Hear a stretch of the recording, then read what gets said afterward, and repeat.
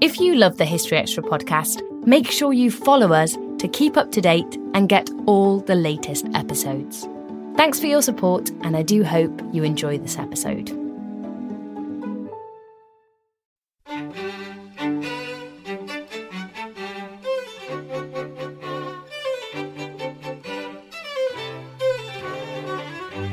In the Soviet Union, under Stalin, there was such an atmosphere of fear and intimidation that if Stalin gave an order not to enter his quarters, they wouldn't do it. So in spite of the very heavy security precautions that surrounded the dacha, the fences, the padlocks, the German shepherds, the hundreds of armed guards, none of that could protect him from his own collapse. That was Joshua Rubinstein discussing the events surrounding the death of Joseph Stalin.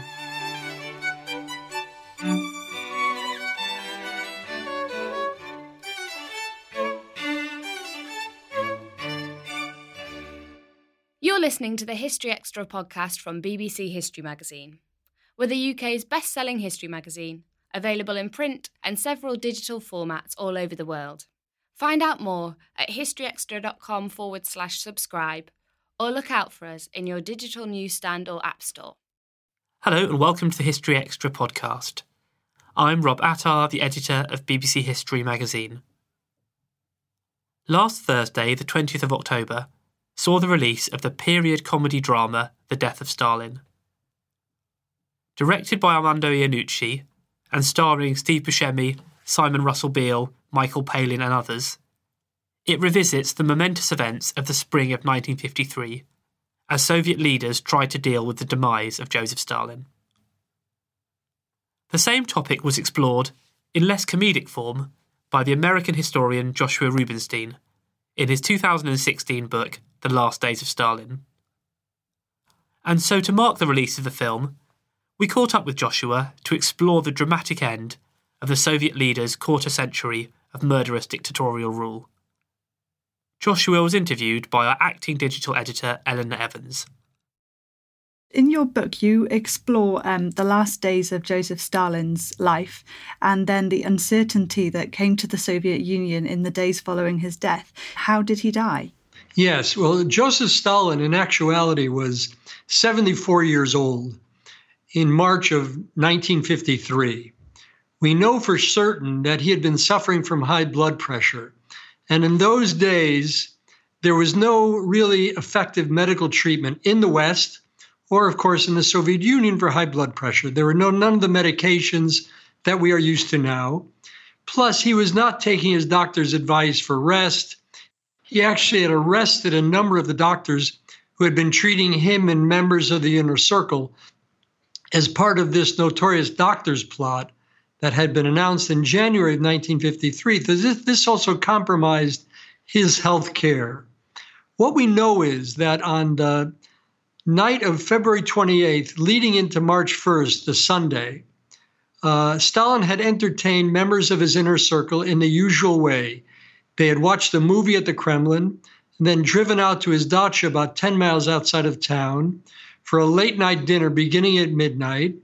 He had let them go home around 4:30 or 5 in the morning, then retired to bed, which was a usual time for him. He was a very nocturnal figure. He did not summon the newspapers or tea or breakfast at 12 noon, which was his usual habit. But by 2 or 3 or 4 o'clock in the afternoon, the guards became very nervous, very anxious.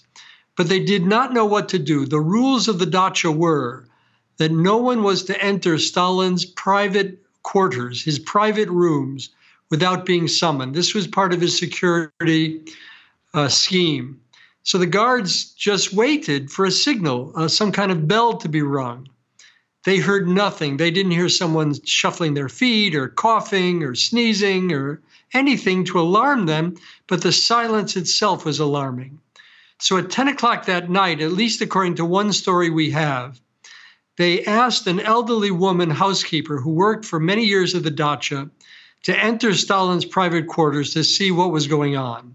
They figured that if Stalin was conscious and okay, he would be the least alarmed to see her. He wouldn't grab a gun and shoot her. Well, she found him on the floor. He'd obviously collapsed. He was lying in his own urine. He was only semi-conscious. So she raised the alarm. The guards came in. They lifted him onto a sofa. They understood something had happened. They called members of the Politburo. They did not call doctors. In a couple of hours, members of the Politburo arrived, Lavrenti Beria, the security chief, and others. And they said, look, Stalin's sleeping. He's snoring. Why did you bother us? Why are you worrying? And they left. They did not call for medical help. So it wasn't until later that morning, like 6 or 7 in the morning, that the guards again raised the alarm. And then doctors were summoned. They quickly confirmed that Stalin had had a devastating stroke, and he died a few days later.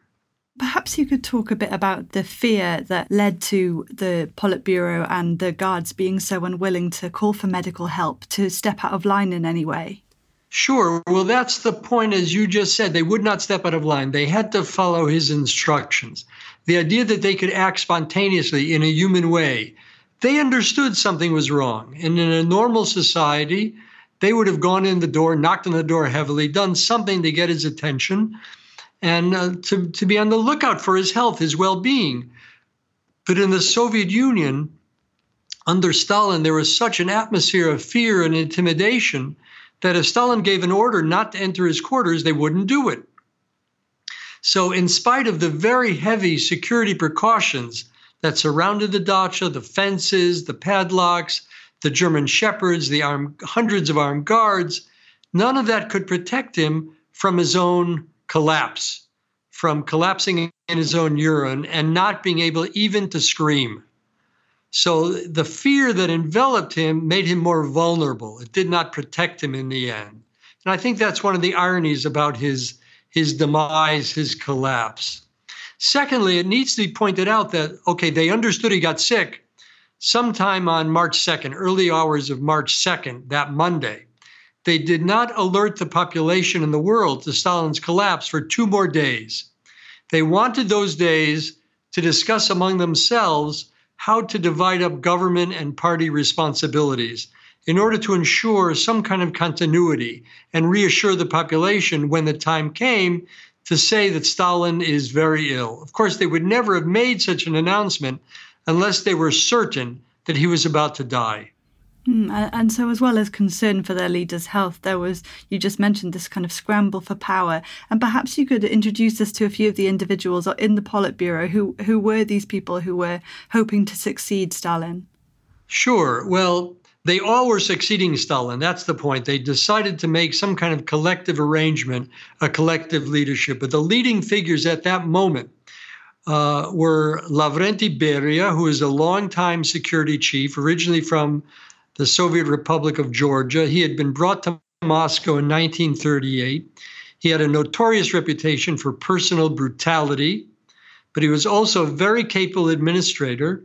He had been administering the Soviet program to develop both the atomic bomb, which they had set off in 1949, and now a hydrogen bomb, which they would set off in August of 1953 following Stalin's death. So there's Beria. And then there's Vyacheslav Molotov, the longtime foreign secretary. Well, in America, we call him Secretary of State, the foreign minister. He had been very famous for working so closely with Stalin for negotiating the pact with Hitler in the summer of 1939, leading to the Molotov-Ribbentrop Pact. He was kind of a senior statesman. No one felt that he would vie for absolute power. He didn't project that kind of image, but he was very much part of the inner circle when Stalin became ill. Now, Nikita Khrushchev is a very important figure, but what's curious is that he was very little known. He had been brought by Stalin to Moscow in the 1930s. He was seen as a junior member of the leadership, but he played an increasingly important role, both as head of the Ukraine Party organization and as head of the organization in Moscow for a time. So he was close to Stalin, but he was so little known in the West that when Eisenhower took office and got word of Stalin's collapse and they were figuring out who are the people around Stalin, President Eisenhower referred to Nikita Khrushchev as that little-known Khrushchev. So there's Khrushchev. And then, of course, there's Georgy Malenkov, who was a party bureaucrat who was reputed to be number 2 in the inner circle. And the assumption was that Malenkov would indeed succeed Stalin. So these are the 4 most important remaining members of the leadership who took control of the country and set their sights on how to divide up responsibilities before they told the population about Stalin's illness. So not only was the new leadership planning on how to arrange a transition, but then they began planning the funeral, even though, of course, Stalin didn't die until 9:50 at night on March 5th. It took several more hours before an announcement was made publicly by Moscow radio that Stalin had died. The body was quickly prepared for viewing. And on March 6th in the afternoon, there began to be public viewing in the House of Unions that lasted for more or less 3 days. And tens of thousands of people were able to view the body, and hundreds of thousands of people were in the streets of Moscow, much like during Lenin's funeral in January of 1924. It was very cold. There were these incidents of people being trampled to death. And then there was the funeral in Red Square on March 9th, and similar enormous gatherings in the capitals of Eastern Europe. In Bucharest and Prague, gatherings of hundreds of thousands of people were coerced, of course, into honoring Stalin at the moment of his funeral and interment in Moscow. One of the curious things I found was that there was, of course, a delegation of Chinese communist leaders. Mao did not come to Moscow, but Zhou Enlai led the delegation of 18. Zhou Enlai was never asked to be with foreign diplomats. He was the only foreigner placed with the Soviet leaders. So they were giving him special status, even when they walked the caisson, the casket, through the streets of Moscow from the House of Unions to the Red Square, the place of the funeral itself. If we can look a little then at the reaction back in the Soviet Union, you write that the reaction to Stalin's death among the population were as varied as the people themselves. But in a general sense, what was the reaction? Well, there could be no public celebrations. Here and there, people expressed their satisfaction over Stalin's death. They were mostly some young people, many drunks. And these incidents were reported to the police, and people were arrested for making statements in front of others in favor of the fact that Stalin had died, expressing satisfaction. I would say the most overwhelming feelings were uncertainty and grief, that Stalin was such a figure. He had been so internalized by the Soviet people.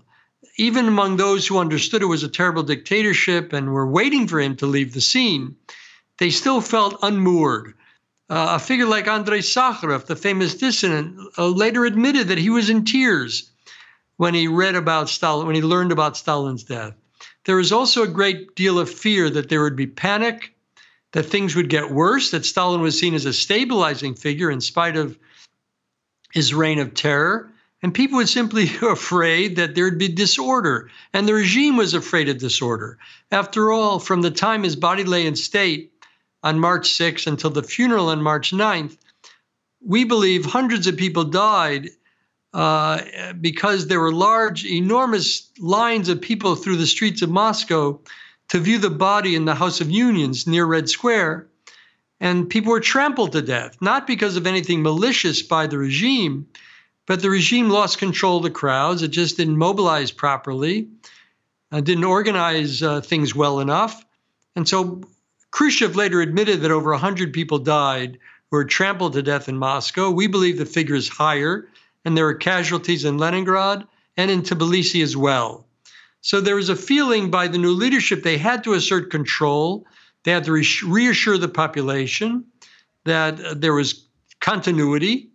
And at the same time, they began making gestures to reassure the population that things would get better. If we can just go back to your very first answer, in which you mentioned the doctor's plot, you explore this episode in your book and wider policies of Stalin as an indication that Stalin may have been preparing in the final months of his life for another purge. There are many open questions that still remain about what Stalin's plans were from the summer of 1952 until his death in March of 1953. We know from the memoirs of other members of the leadership, like Anastas Mikoyan, who had a long career in running foreign trade for the Soviet Union. He was also a member of the leadership. Several members like Mikoyan, even Molotov, had been sidelined. They were not being called to all the meetings of the leadership. Stalin was making very hostile remarks about them to other members. And in the fall of 1952, he on his own initiative, enlarged the size of what had been called the Politburo from a 9 or 10-man group to a group of 25. And he then folded into the leadership many younger men, and they were all men, who had little reputation in the country. No one outside of the party, inner circles of the party, knew who these people were. So they didn't resonate with the public. But Mikoyan and others understood that Stalin was diluting the power of the leadership and perhaps making it easier to arrest them.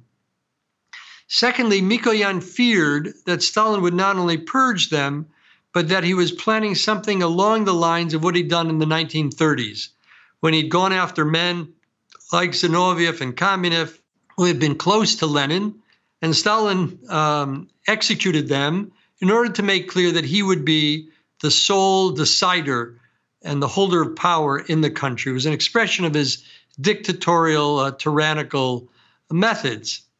So there was a fear that he would engineer some kind of purge on that scale. Secondly, from even during World War II, when the Red Army was defeating the Nazis and liberating the concentration camps like Majdanek and Auschwitz and rescuing Jews, the Soviet Union was both quietly and sometimes more overtly pursuing an anti-Semitic purge of its own against its own Soviet Jewish citizens, Jewish men, Jewish women who had attained certain prominent positions in the arts, in industry, even within the party. Sometimes this was done in a quiet way, and sometimes, like in the anti-cosmopolitan campaign in 1949, in a more overt way. So in the late months of 1952, Stalin began arresting doctors who were treating members of the Politburo, even himself and his family. And then on January 13th, 1953, a startling announcement was made that a plot had been uncovered, a conspiracy to compromise the health of Soviet leaders, even murder them, by a group of doctors, most of whom were identified as Jews, who were said to be in league with Western imperialism, meaning the Americans, and Zionist forces. So this was a very explicit anti-Semitic charge, first directed at doctors and then indirectly against Soviet Jews themselves. This led to panic in the hospitals and in the clinics.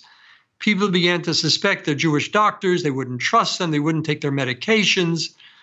And this led to a tremendous atmosphere of fear and suspicion in January, February 1953, even to rumors that the ultimate goal of the doctors' plot was not just to execute the offending doctors publicly in Red Square, but then to use this as an occasion to exile thousands, maybe hundreds of thousands of Jews living in the European cities of the Soviet Union. That would mean Moscow, Leningrad, Riga, Vilnius, Kharkov, and Kiev in Ukraine, where there were large Jewish populations that had survived the Holocaust and repopulated those urban centers. This was a widely held belief among Soviet Jews and others. But then Stalin died on March 5th.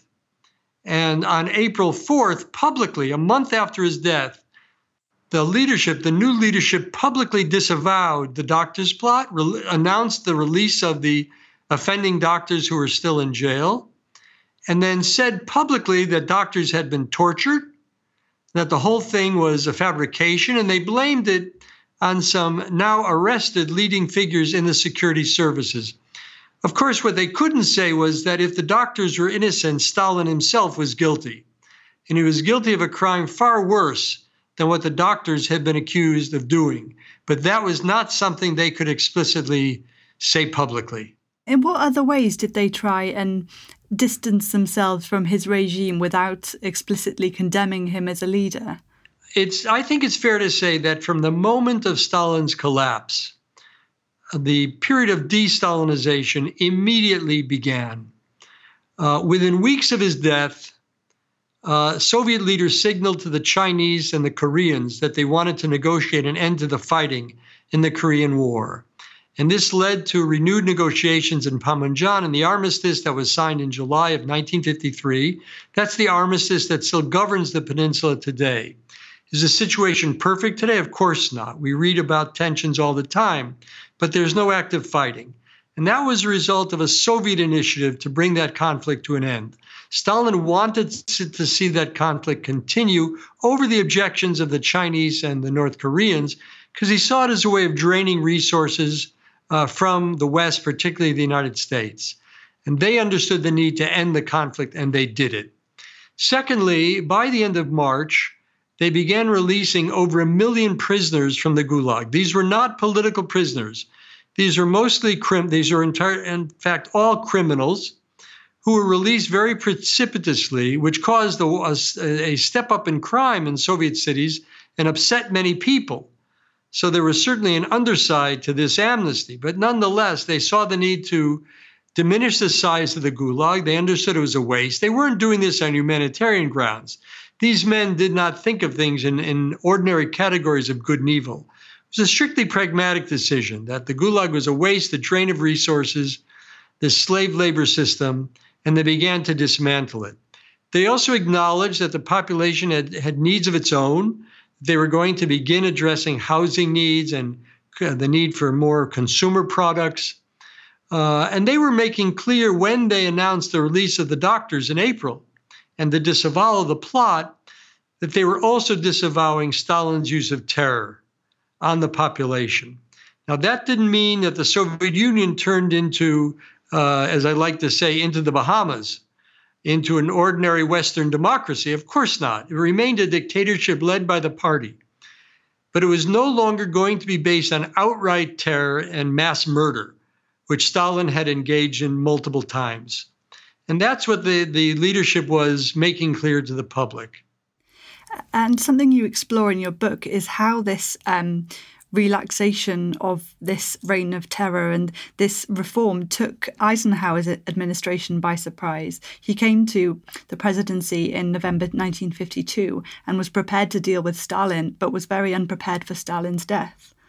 Well, this is a very important point that many historians have written about and explored. Eisenhower was elected in November of 1952. He was the first Republican president in 20 years. Roosevelt had been elected 4 times. He died in office in April of 45, succeeded by Harry Truman, who was elected in his own right in 1948. Then Truman decided not to run for re-election, which he was entitled to do. And General Eisenhower was elected president. He took office in January. He ran on a platform of disavowing Roosevelt's and Truman's attitude of containment of the Soviet Union, a policy developed by George Kennan, a longtime distinguished American diplomat, and that Eisenhower and his foreign policy team, led by John Foster Dulles, who became Secretary of State, they were going to try to roll back communism. That was their slogan, not just contain it, but roll it back from where it dominated countries, particularly in Eastern Europe and now China. So when Eisenhower was inaugurated, and even the weeks before the inauguration, Winston Churchill, who was again prime minister in England, encouraged Eisenhower to reach out to Stalin. Eisenhower had met Stalin in the summer of 1945 in Moscow, and of course, as the leading American military figure in the Western Allies, he'd gone to Moscow and met Zhukov and others, and he was on the reviewing stand in Red Square standing next to Stalin. So he encouraged Eisenhower to think of a way to reach out to Stalin and try to resolve the issues that plagued the West and the East over the division of Europe, the division of Germany, the arms race now involving not just conventional weapons, but atomic and nuclear weapons. Eisenhower was very wary of summits, and the Americans in general were very wary of summits. They felt that Roosevelt and Truman had been outplayed by the Soviets in Yalta in January 45, then in Potsdam in the summer of 45. And so they were very wary of meeting Soviet leaders, and Eisenhower felt that way. But Churchill kept pushing him, and then suddenly Stalin died. And Eisenhower understood this was a unique moment. And he pressed his colleagues, his senior advisors, for advice on what to do, how to meet the new Soviet leaders, what to offer them. And there's a very famous quotation I found that said that Eisenhower, on March 4th, when they first learned about Stalin's collapse and they knew that he would die imminently, Eisenhower said, look, we looked in our files. What are our contingency plans if Stalin were to leave the scene? And they found nothing. And Eisenhower said this is simply criminal. That's how it was reported by one of his advisors. So Churchill again took up the call for Eisenhower to reach out to the new Kremlin leaders. Eisenhower understood that there was new leadership in the West, new leadership in the East. It's time to turn the page. But John Foster Dulles was absolutely adamant against any kind of gesture, any kind of negotiations. And Eisenhower couldn't overcome either Foster Dulles's outright opposition and perhaps his own reluctance, so that throughout the spring, in spite of the many domestic gestures of the new Kremlin leaders and foreign gestures over Korea and other gestures they made to release prisoners in Korea, foreigners who've been captured, concessions over conditions in Berlin, which was divided among the four powers, there was no wall there yet. And many thousands of refugees were leaving East Berlin for West Berlin. It was an open city. Eisenhower still was reluctant to actually meet with the Soviet leadership. And I do believe this was a missed opportunity, and many American diplomats at the time later expressed regret that they didn't push Eisenhower to make more of a concerted effort to meet with the new Soviet leaders. There's a new film arriving in cinemas shortly, The Death of Stalin, which portrays the manoeuvrings and shoulder bargings of his inner circle in the days following his death as a farce. Would you be able to talk a bit about how these manoeuvrings actually played out? Sure. Well, let me say a word or two about the movie. I've not seen it. I've seen a trailer, and it's completely over the top. It is based on a French satirical graphic novel that came out a few years ago. It's now been translated into English. I was not able to get the French volume, but I've seen and read the English volume. It has very little to do with reality, but it's very funny. And the movie's gotten tremendous reviews initially, so I'm very much looking forward to seeing it and enjoying it. But in fact, this was not a farce. This was a very serious set of maneuvering. It was very clear to people in the inner circle and around the inner circle that the two people who would vie for power were the well-known Lavrenti Beria, the security chief, and the little-known Nikita Khrushchev. Khrushchev immediately, while Stalin was still alive, though unconscious, began mentioning to others that if we don't do away with Beria, he'll do away with us. That he made clear that he feared Beria and that they had to, for their own sake, very slowly, very discreetly begin working together. And at some point when the moment was right to arrest Beria, marginalize him.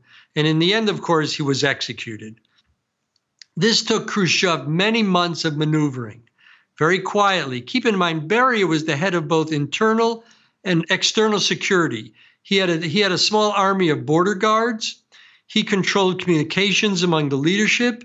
It was his guards who were in control of the Kremlin. So Khrushchev had to reach out to military leaders in order to conspire against Beria effectively. They had to smuggle weapons into the Kremlin.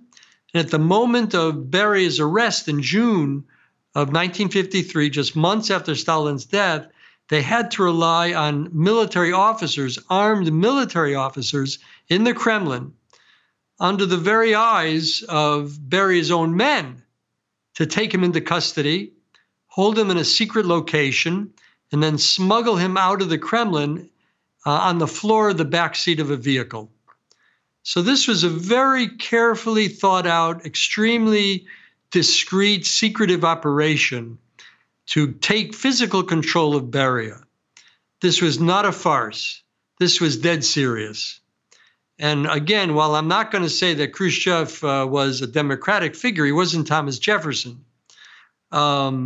He certainly was a benign alternative to Lavrenti Beria.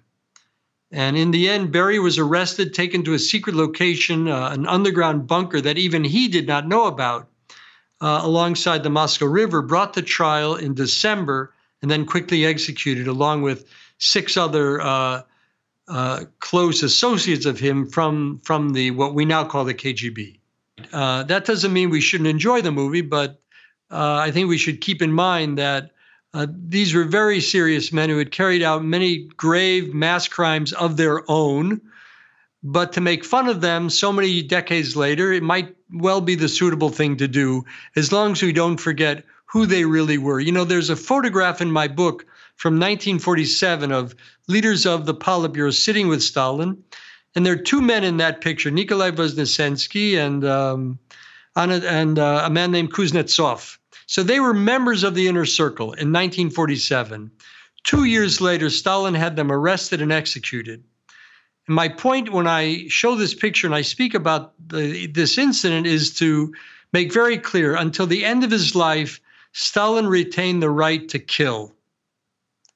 And he could do that on a whim. So the men around him were not only his closest collaborators, his lieutenants, they all understood they could be his victims at any moment. So they breathed a sigh of relief when they understood that Stalin had collapsed. They may have mourned him in some personal way, but they also breathed a sigh of relief, as did the population when it came to realize what was over. That was Joshua Rubinstein. The Last Days of Stalin is out now in both the UK and the US, published by Yale University Press.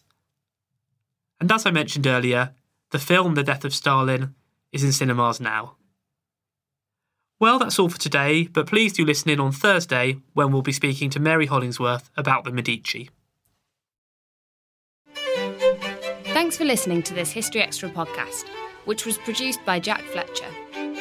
Do let us know what you think about this episode by emailing podcast@historyextra.com, and we might read out your messages in future editions. Alternatively, why not keep in touch via Twitter or Facebook, where you'll find us at History Extra. For more great history content, don't forget to visit our website, historyextra.com, which is full of history articles, quizzes, image galleries, and more. Plus, it's where you can download hundreds of previous episodes of this podcast.